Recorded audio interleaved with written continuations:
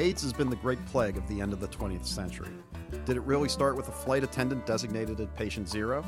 Welcome to ReachMD Book Club. I'm your host, Dr. John Russell. We will be exploring this topic with author David Quammen as we discuss his new book, The Chimp and the River. David, welcome to the show. Thank you, John. Good to be with you. So I know you've written another book called Spillover, which really talked about zoonotic diseases. How did you decide to kind of focus this book in on AIDS? Well, this book grew out of Spillover. It's a section of Spillover that was written almost as a self-contained book when I was writing Spillover. I had been interested in the subject of zoonotic diseases, the ones that jump from non-human animals into humans, and then I realized that AIDS itself, the whole AIDS pandemic, falls in that category, having derived from the spillover of a single virus from one chimpanzee into one human in Central Africa. So I wanted to go to the origins of that story, both geographically, biologically, and historically, and that's what I tried to do in this book. In the United States, we're very kind of U.S.-centric, and we like to think that the AIDS epidemic started in 1981 with the MMWR article of the folks with pneumocystis. Who was the first non-African patient felt to have died of AIDS in your research? The first non-African, well, there were a couple of people. There was a woman named Greta Rask who had been working in Central Africa, in the Congo, in the 1970s, and she was, if I recall correctly, she was Danish, sort of a medical missionary, and she got very ill and went home. As she said, I think it's time for me to go home to die. She had a total immune collapse, and she was showing some of the classic symptoms like pneumocystis pneumonia and candida yeast, and she died in 1977 in Denmark. Retroactively, we know, and I believe even from samples that have been retroactively screened, that she was one of the first recognized non-Africans to die of AIDS. But of course, the whole story is much older than that. So how did we first experience kind of AIDS in the United States in the late 70s, early 80s?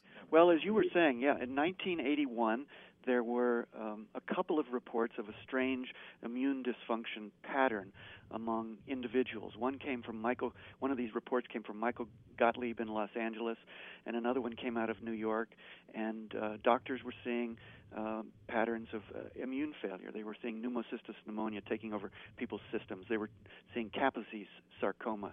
They were seeing this candida yeast, and it all seemed to reflect immune dysfunction. And then there was a cluster study done, an epidemiological study that linked a number of these patients. I believe it was about 40 patients in all, and it was realized that they had a few things in common. They were active homosexual men, and they had, in some cases, they were connected by way of shared partners, shared sexual encounters. And there was one fellow who fell at sort of the middle of this cluster, and that was the flight attendant, Gaten Dugas, Canadian, and he became, I think it's not unfair to say, demonized as the patient zero. But he was only patient zero in that cluster of 40. He was much, much farther down the road in terms of the actual epidemic. He was patient, 476,000 of 291 or whatever. The real patient zero had been in Africa much, much earlier. And really in the seminal book in the band Played On, the patient zero seemed to be this nice kind of villain. And in your research, it doesn't seem to be that way. Right. He was apparently a difficult and selfish person, but he was not the cause of the AIDS pandemic. He was, as I say in the book, AIDS had arrived in North America at a point when Gaten Dugas was still a virginal adolescent. It had come out of Central Africa. It had come to Haiti. That part of the story that we thought we knew was correct. It probably came to Haiti by way of Haitian professionals who had volunteered to go to the newly independent Congo after its escape from Belgian colonialism. And so in the 1960s, Haitians were over there working, helping out as professionals, civil engineers, teachers, doctors, etc. And then they were told to get out. They were told by President Mobutu when he took over to get out. They went home to Haiti. Some of them had picked up the virus from Congolese wives or girlfriends, and then eventually it moved from Haiti into the U.S. and around the world. So we've heard lots of theories in the United States about, was it monkeys or chimps, or where do you think it really is the origin of kind of the AIDS virus in Africa? There is very good scientific work that has been done in the last 10 years by a couple of different teams, one led by Beatrice Hahn, then at the University of Alabama, Birmingham. what she did was, using molecular phylogenetics, she pinpointed the initial spillover of the chimpanzee. It came from a chimpanzee, the chimpanzee virus, the chimpanzee retrovirus, into the first human victim. It had to have come in the southeastern corner of Cameroon, because she learned that the chimpanzee virus is the precursor virus, simian immunodeficiency virus, we now call it. The strains in that part of Africa, the southeastern corner of Cameroon, most closely match the strains in humans. So we can be confident with a high degree of precision that it came out of southeastern Cameroon. Then another fellow, Michael Warraby, did work to determine how long it has been in humans, and he came up with an earlier date than had previously been thought, as early as 1908, give or take a margin of error, again using molecular phylogenetics from archived samples of some of the first people who were HIV positive. He traced it back to its most recent common ancestor, the human virus, in 1908, give or take a margin of error. So that's the story I tell in The Chimp in the River, how this began around the turn of the 20th century in the southeastern corner of Cameroon and gradually spread across the world. If you're just tuning in, this is ReachMD Book Club, and we're talking with author David Quammen about his new book, The Chimp in the River. So did the monkeys get sick? Is this a newer virus, so a 100-year-old virus in humans? How long do we think it's been in the monkey world or the ape world? Well, again, for the pandemic strain of HIV, it's not monkeys, it's chimps that were the reservoir host. But the chimps seem to have gotten it from monkeys. There are precursors of the AIDS virus in lots of different species of monkeys, including the sooty mangabe, which is a smallish, very bold monkey that's sometimes kept as a pet, sometimes killed for food in Central and West Africa. HIV-2, the less pandemic form, came from the sooty mangabe. HIV-1, group M, the pandemic strain that causes most of the AIDS around the world, came from a chimpanzee. And at first it was thought it did not make chimps sick, but then work with the chimpanzees of Gombe, Jane Goodall's chimps in Tanzania, revealed that, yes, this virus is pathogenic in chimps also. It destroys immune systems in chimps in a form of simian AIDS. In monkeys, where it has probably lived for millions of years, it's non-symptomatic, but the chimps got it from monkeys in more recent millennia, and it is still pathogenic for them. So how do you think it made the leap from chimps to humans? Well, this is it can only be known inferentially, but Beatrice Hahn talks about the cut-hunter hypothesis.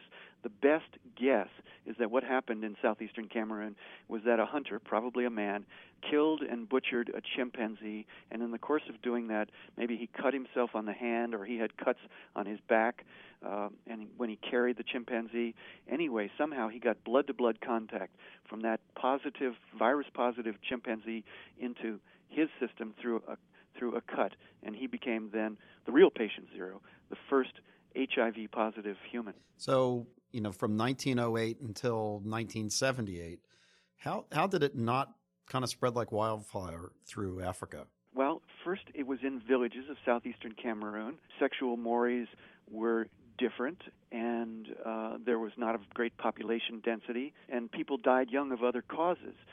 So it wasn't recognized, and it didn't spread very quickly. It apparently barely stayed alive.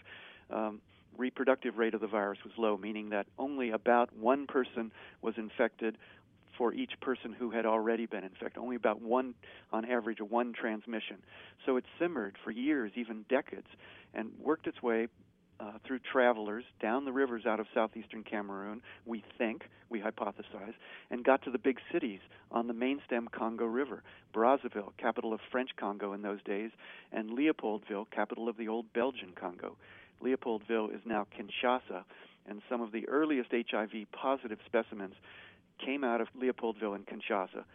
So we think it got there and started to spread more when it got to the big cities. Sexual mores were different. There was a greater concentration of people, and very importantly, people were being treated for venereal diseases, as we used to call them, STDs, with injectable drugs. And those drugs were being injected with hypodermic syringes that were reused. So the reuse of syringes, the reuse of needles, may well, this again is inferential, but it's probable, may well have helped to jumpstart the epidemic once it got to the cities of Leopoldville and Brazzaville. I know there was an entire book that was dedicated to that perhaps the production of polio vaccine had spread it through the African continent. What's your thoughts on that? Right. That was a big book by a fellow named Edward Hooper, a journalist, and it accused a polio researcher, a Polish-American polio researcher named Hilary Kaprowski, of having been responsible for starting the epidemic. This was a theory that had been around. There was an article published in Rolling Stone, and then Hooper's book accusing Kaprowski of having developed a polio vaccine, an oral polio vaccine, using cells from chimpanzees that had been, although he was unaware of this, had been infected with the simian virus, and that virus then was a contaminant in his polio vaccine. So this was given some serious attention back around the year 2000. Even the Royal Society discussed it at a meeting about the origins of AIDS. And then the work, people doubted it then. There was no proof that Kaprowski had used chimpanzee cells.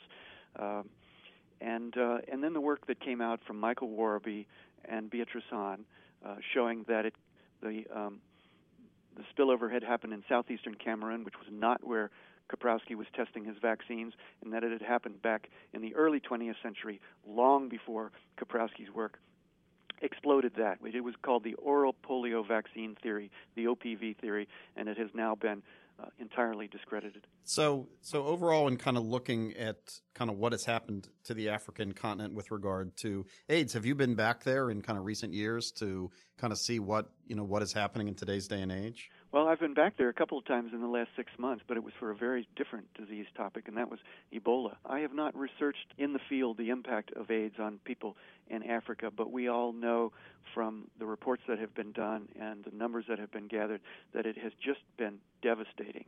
And it continues to be devastating for people in Africa, although we now know it's controllable with the modern drug cocktails for those people who can afford those cocktails, so that HIV-positive people in America and elsewhere in developed countries with good medical care are living much longer, living very good lives by way of the drug cocktail that controls the replication of the virus, but there are still people dying miserable deaths in Africa because they don't have access to those drugs. Why do you think so many zoonotic diseases have an origin on the African continent?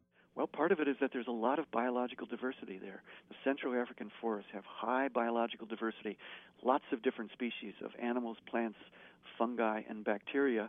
And some scientists estimate that for each of those kinds of organisms, there may be as many as 10 unique viruses for each species of bacteria, each species of rodent, each species of bat, maybe 10 unique species of viruses. So as we disrupt those ecosystems more and more, as human population grows, and we're cutting down forests and killing wildlife for food and shipping them around the world, we're giving these viruses the opportunity to take hold in humans more and more. There's nothing uniquely unsalubrious about Central Africa. It's just the high diversity means that there are more opportunities for more viruses to leap from non-human creatures and become human viruses. So do you think this virus that started in the monkeys perhaps hundreds of years ago was some new combination of something that a monkey and a bat and something else kind of combined and kind of had this new virus emerge? You mean the SIV virus, yes. The HIV precursor? Yeah. Well, it seems to have been, it's been found in about 40 different versions of it, found in about 40 different species of African primates. And in most of those, it does not seem to cause symptoms. It's probably been in them a long time. Who knows where it came from a million years ago. But in chimpanzees, it's relatively new, and it's a recombinant form that seems to have come from two different kinds of monkeys. Now, chimpanzees prey on monkeys when they can. They'll catch monkeys and kill them and tear them apart and eat them.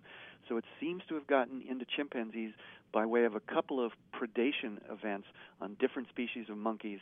The viruses then recombined in chimps, and what we got from chimps was this recombined, relatively recent sort of hybrid version of this SIV, HIV virus, relatively new to chimps and quite new to us.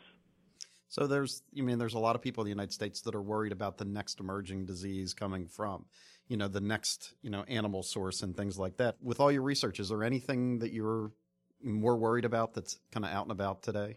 Well, it's right to be worried about that. It's right to be concerned about that because these things will continue to emerge as we come in contact with animals, as we disrupt ecosystems. And we're so interconnected now. These viruses can travel around the world at the speed of an airplane.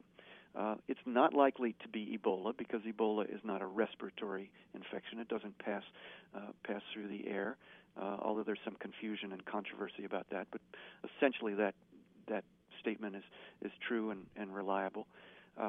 But there are other things, like the SARS virus that came out of southern China in 2003, which was a respiratory infection and which was quite virulent and quite lethal. It scared the bejesus out of public health officials, but we stopped it.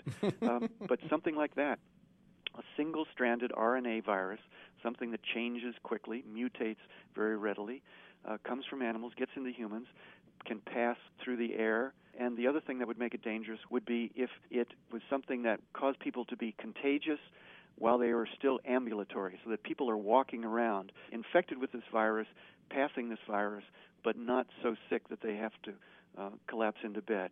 That combination, the fact that it would be transmissible through the air and the fact that it would be contagious before it brought really severe symptoms, those combinations could be really dangerous, whether it's the next influenza or the next SARS-like virus, and we might see a really severe global pandemic. Well, thank you so much, David, for being on the show. The book is The Chimp in the River, How AIDS Emerged from an African Forest. Thank you so much for being on the show today. Very good to talk with you, John. Thank you. Take care. This is Dr. John Russell. You've been listening to ReachMD Book Club. To download this program or others in this series, please visit ReachMD.com.